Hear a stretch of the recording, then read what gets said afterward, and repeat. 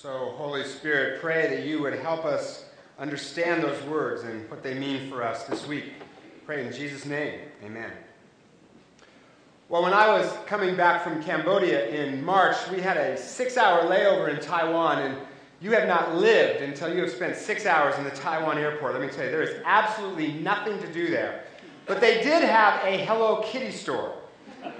And my 7-year-old daughter loves Hello Kitty, so I went in to get her something.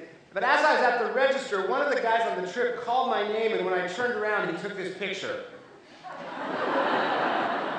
He thinks it's really funny because the look on my face is like I just got caught doing something very bad, which in a way I had, because no man wants documented evidence that he has ever been in a Hello Kitty store. Like, this picture is a sure way to get my man card revoked. Very embarrassing. So the staff this week suggested that perhaps the caption for this picture should be, "No, really, it's for my daughter." Really, honest, I do not have a Hello Kitty collection. Absolutely don't. We all get embarrassed about something from time to time. And I think that one of the things that Christians get embarrassed about is being a Christian.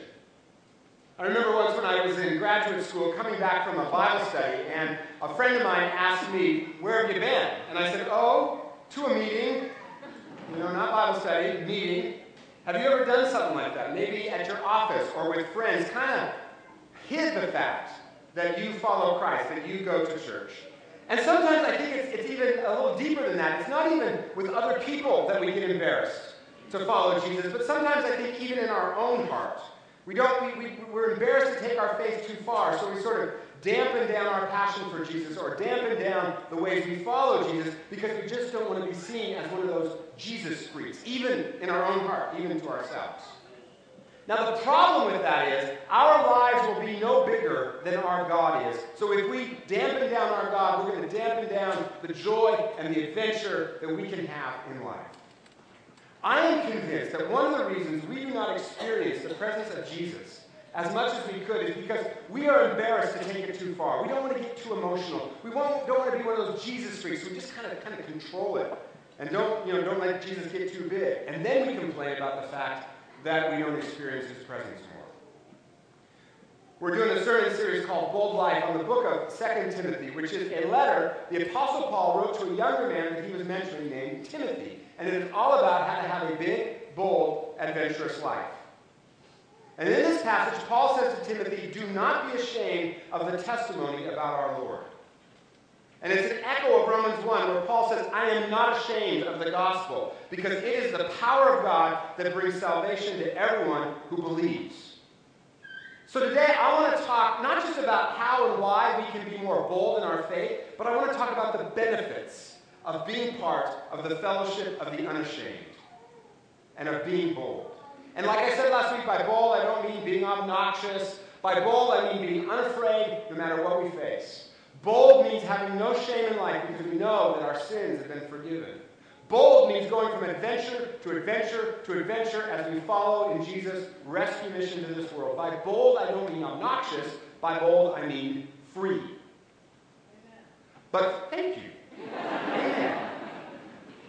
But first, I want to acknowledge that there are some good reasons that we sometimes are embarrassed about admitting that we're a Christian. And the first is this: we Christians have a PR problem, don't we?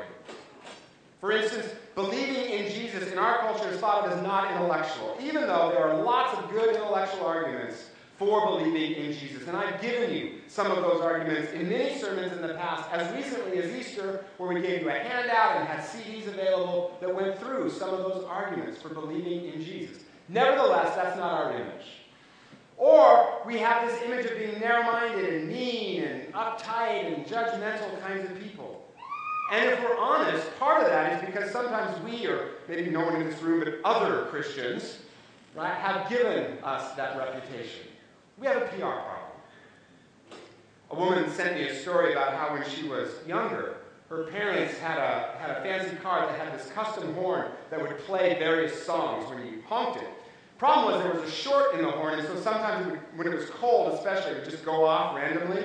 Well, one time they were pulling up to the graveside funeral of a wealthy aunt who had just died, and as they got out of the car, the horn started to play, "We're in the money." That's a PR issue right there, right? Christians have a PR problem, and that makes us embarrassed. Second reason we're not always bold about following Jesus is pretty clear from this text, where the Apostle Paul is in prison, about to be executed for following Jesus, and he says to Timothy, join me in suffering for the gospel. Oh, cool, could I? That sounds awesome, Paul. That's the second reason we're not bold, suffering. Now, in our culture, we're not going to be executed for our faith, but there are social consequences, right? People might think we're dumb or look down on us. So there are some good reasons we shrink back from being bold and living out our faith. However, the rest of the passage goes on to talk about the benefits of being bold. Talks about why we can be bold and the good that that does us if we are bold in our faith. There's more power, more joy, more adventure, and that's what I want to spend the rest of the sermon on. The benefits of being bold and the reasons we can be bold. Paul says, I am not ashamed because I know whom I have believed. In other words, Paul is not ashamed because what he is asking people to follow is not Paul, it's Jesus. And here's the main point of the sermon. So if you pay attention to nothing else, focus here. Here's my main point. Our embarrassment about being Christian has nothing to do about Jesus. It's all about us. We're afraid how people are going to think about us. We're afraid how it's going to look on our reputation. But if we focus on Jesus, if it's Jesus that we point to, if it's Jesus that we are talking about, if we realize that if folks reject the message of Jesus, it's not us they're rejecting, it's Jesus, then it frees us to live bold, joyful, adventurous life. Because here's the deal. Jesus is absolutely nothing to be ashamed of. That song we just said, this is our God. What other God comes from heaven to earth to rescue us? Jesus is nothing to be ashamed of. And Paul points to two reasons why that's true in this passage. And the first is when he says, Jesus has destroyed death and brought life and immortality to light. And that's the first reason we can be unashamed. It's also the first benefit of being unashamed. Jesus brings dead things to life. Now, I mentioned this last week, but I want to repeat it because Paul repeats it throughout this letter. Because to him, it's a very important point. Sin comes in and it kills everything. Sin can kill our marriage, but Jesus can bring it back to life again. And I've told you a lot of stories about how he does that in this church in the past. Sin kills excitement in life, but Jesus can call us to an adventure. Sin wrecks our life, but Jesus puts them back together again. Several years ago, I went with a group of people from this church to the state penitentiary in Monroe. And when I was there, I heard a guy tell his story. He'd been put in prison for armed robbery. But as the detective was booking him, the detective said, you know, there's a better way than this. And can I tell you about Jesus? So the detective went on to talk about Jesus, and the prisoner listened and heard for the first time that God loved him, that God could transform him, and that in Jesus, God himself died for him, even though he was a criminal. And he said all the guilt, all the shame for everything that he'd ever done, it just vanished because he knew that Jesus had paid the penalty for his sins, and he suddenly felt free. From there, he started following Jesus, sought to make restitution for his crimes, started teaching Bible studies in the prison. I mean, he even took Hebrew so that he could know the Bible better. That's the power of God, if you want to take Hebrew, right? And he says, now I have a lot of joy because even though my body is in prison, my soul is free. I am not ashamed to follow the God who can do that. That is a reason to be unashamed. It is also a benefit of being unashamed. What is it in your life that's dead? Jesus can make it live again. But not only that, Paul goes on to say in this passage that Jesus also, by the power of God, has called us to a holy life, which is the second reason to be unashamed and the second benefit of being unashamed, and that is he changes us. You've heard me say this before. Jesus loves you just as you are, not as you should be. But he also loves us enough not to leave us the way that he found us. He transforms us. He can take a prisoner and turn him into a model of integrity.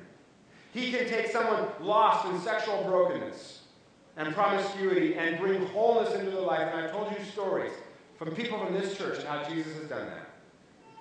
As I've said before, Jesus makes sleepy people wake up, lukewarm people warm up, dishonest people fess up, depressed people cheer up, angry people make up, down and out people move up, gossipers shut up, and soldiers of Jesus stand up.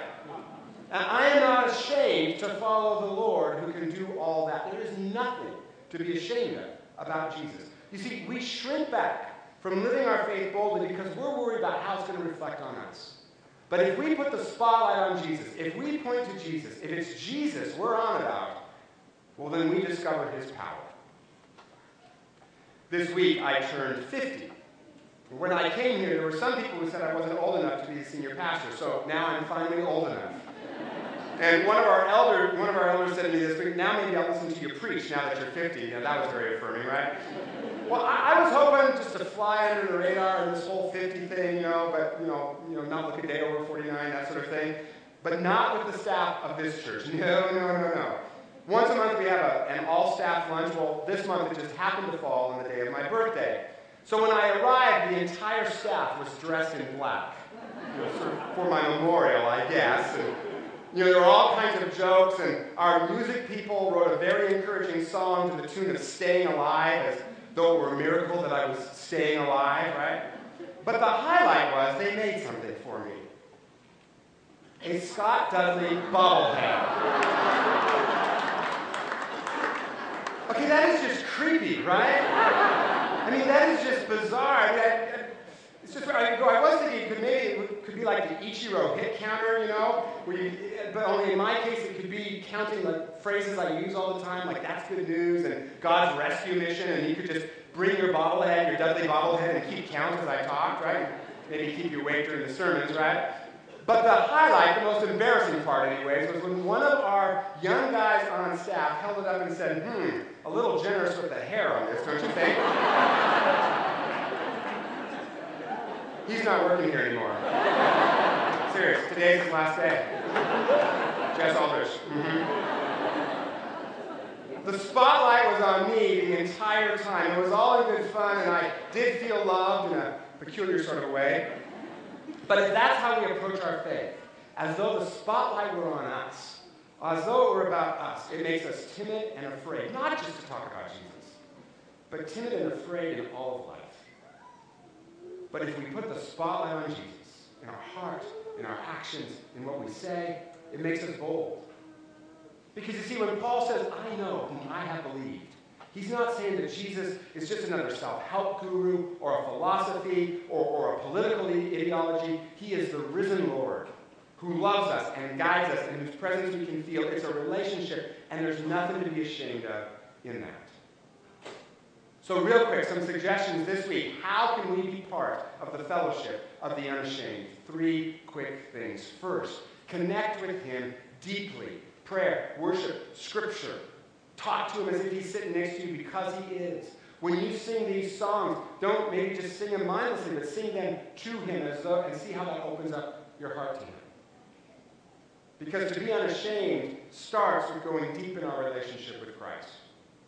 Second, participate in his rescue mission. Why?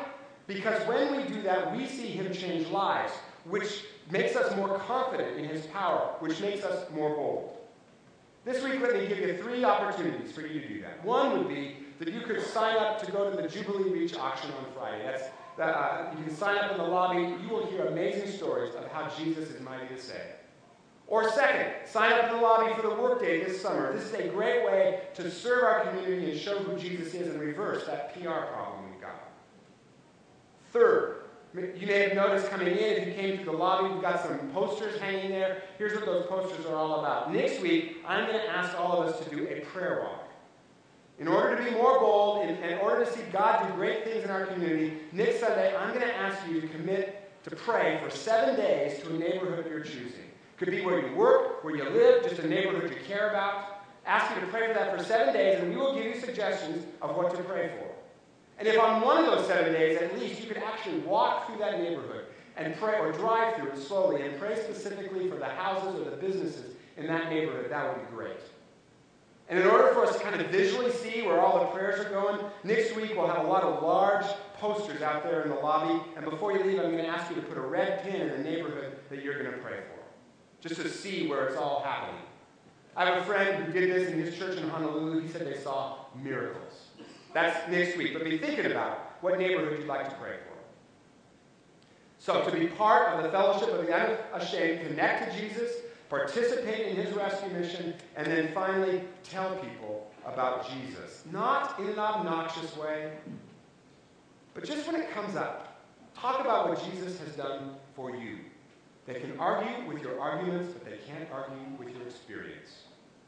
And we need to show who Jesus is through our actions, absolutely, but we also need to say his name. Otherwise, folks don't know what he can do. All they have is their stereotypes.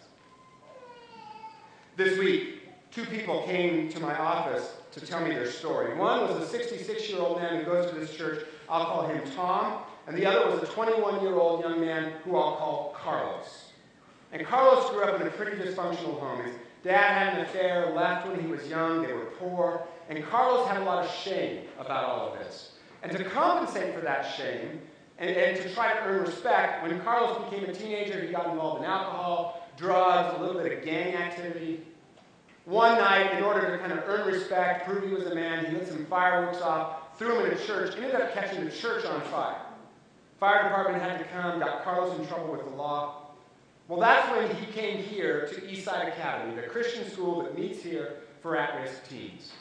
And through some of the staff at Eastside Academy, Carlos, in his words, began to see that not everyone was out to get me, and that I could maybe trust some folks, which led him to ask for a mentor.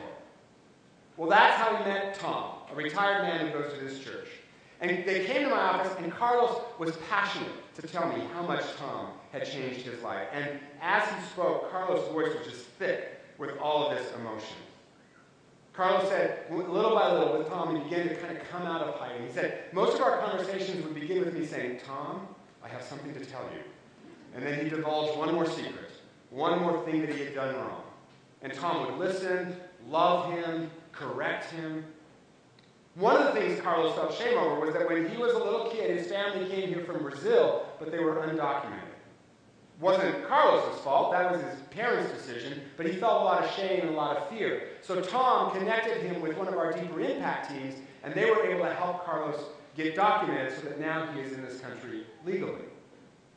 And Carlos said it felt so good to finally be known. And he said, I felt free, and the more I told Tom about myself, the freer I felt. But then Carlos leaned forward and he said, but the best thing Tom did for me wasn't all that stuff. The best thing Tom gave me was his integrity. I wanted to be a man the way that Tom was a man. He said, my father, who was supposed to teach me how to be a man, didn't teach me how to be a man, but I learned how to do it from Tom. And nobody in my family would encourage me in that. When I try to have integrity or when I try to study, they'd say things like, why are you even bothering with school? Just go get some kind of a job, right? But Tom encouraged me to be the kind of man I wanted to be. But then Carlos said, as time went on, I began to realize it wasn't Tom that I wanted to be. It was what was in Tom, Jesus. So I got my spiritual life together. And now I am here to tell you, Pastor, that all the hope I have is because of Jesus. He said, I used to think that God was distant and angry, but Tom showed me that Jesus was different than that. Carlos said, I go to chapel at, at school every day, and I leave just feeling so happy and so free. Carlos got baptized last week. He's involved in a local church here on the east side, and he now has a 3.6 GPA at Bellevue College. His whole life has been changed, but also, so is Tom's. I looked at Tom and I asked him, when you hear Carlos say that the best thing you gave him was integrity, how does that make you feel? And Tom said, oh, that's payday, man. And Tom said, I'm a crier. Everyone knows I'm a crier, and I have cried through this whole thing. Tom said that his relationship with Carlos was helpful because it was the kind of relationship Tom wished he had with his own son when his own son was in his 20s. And he said that Carlos has helped renew his energy and his walk with Jesus, so it goes back and forth. It's mutual. Tom is bold in how he follows Jesus, shows Jesus, talks about Jesus, and look what happened. Through him, Jesus changed a young man's life. Made a huge difference, not just by helping him graduate from high school and go to college, yeah, all that too, but more importantly, here's a 21-year-old who is now a brave, bold, godly man of integrity.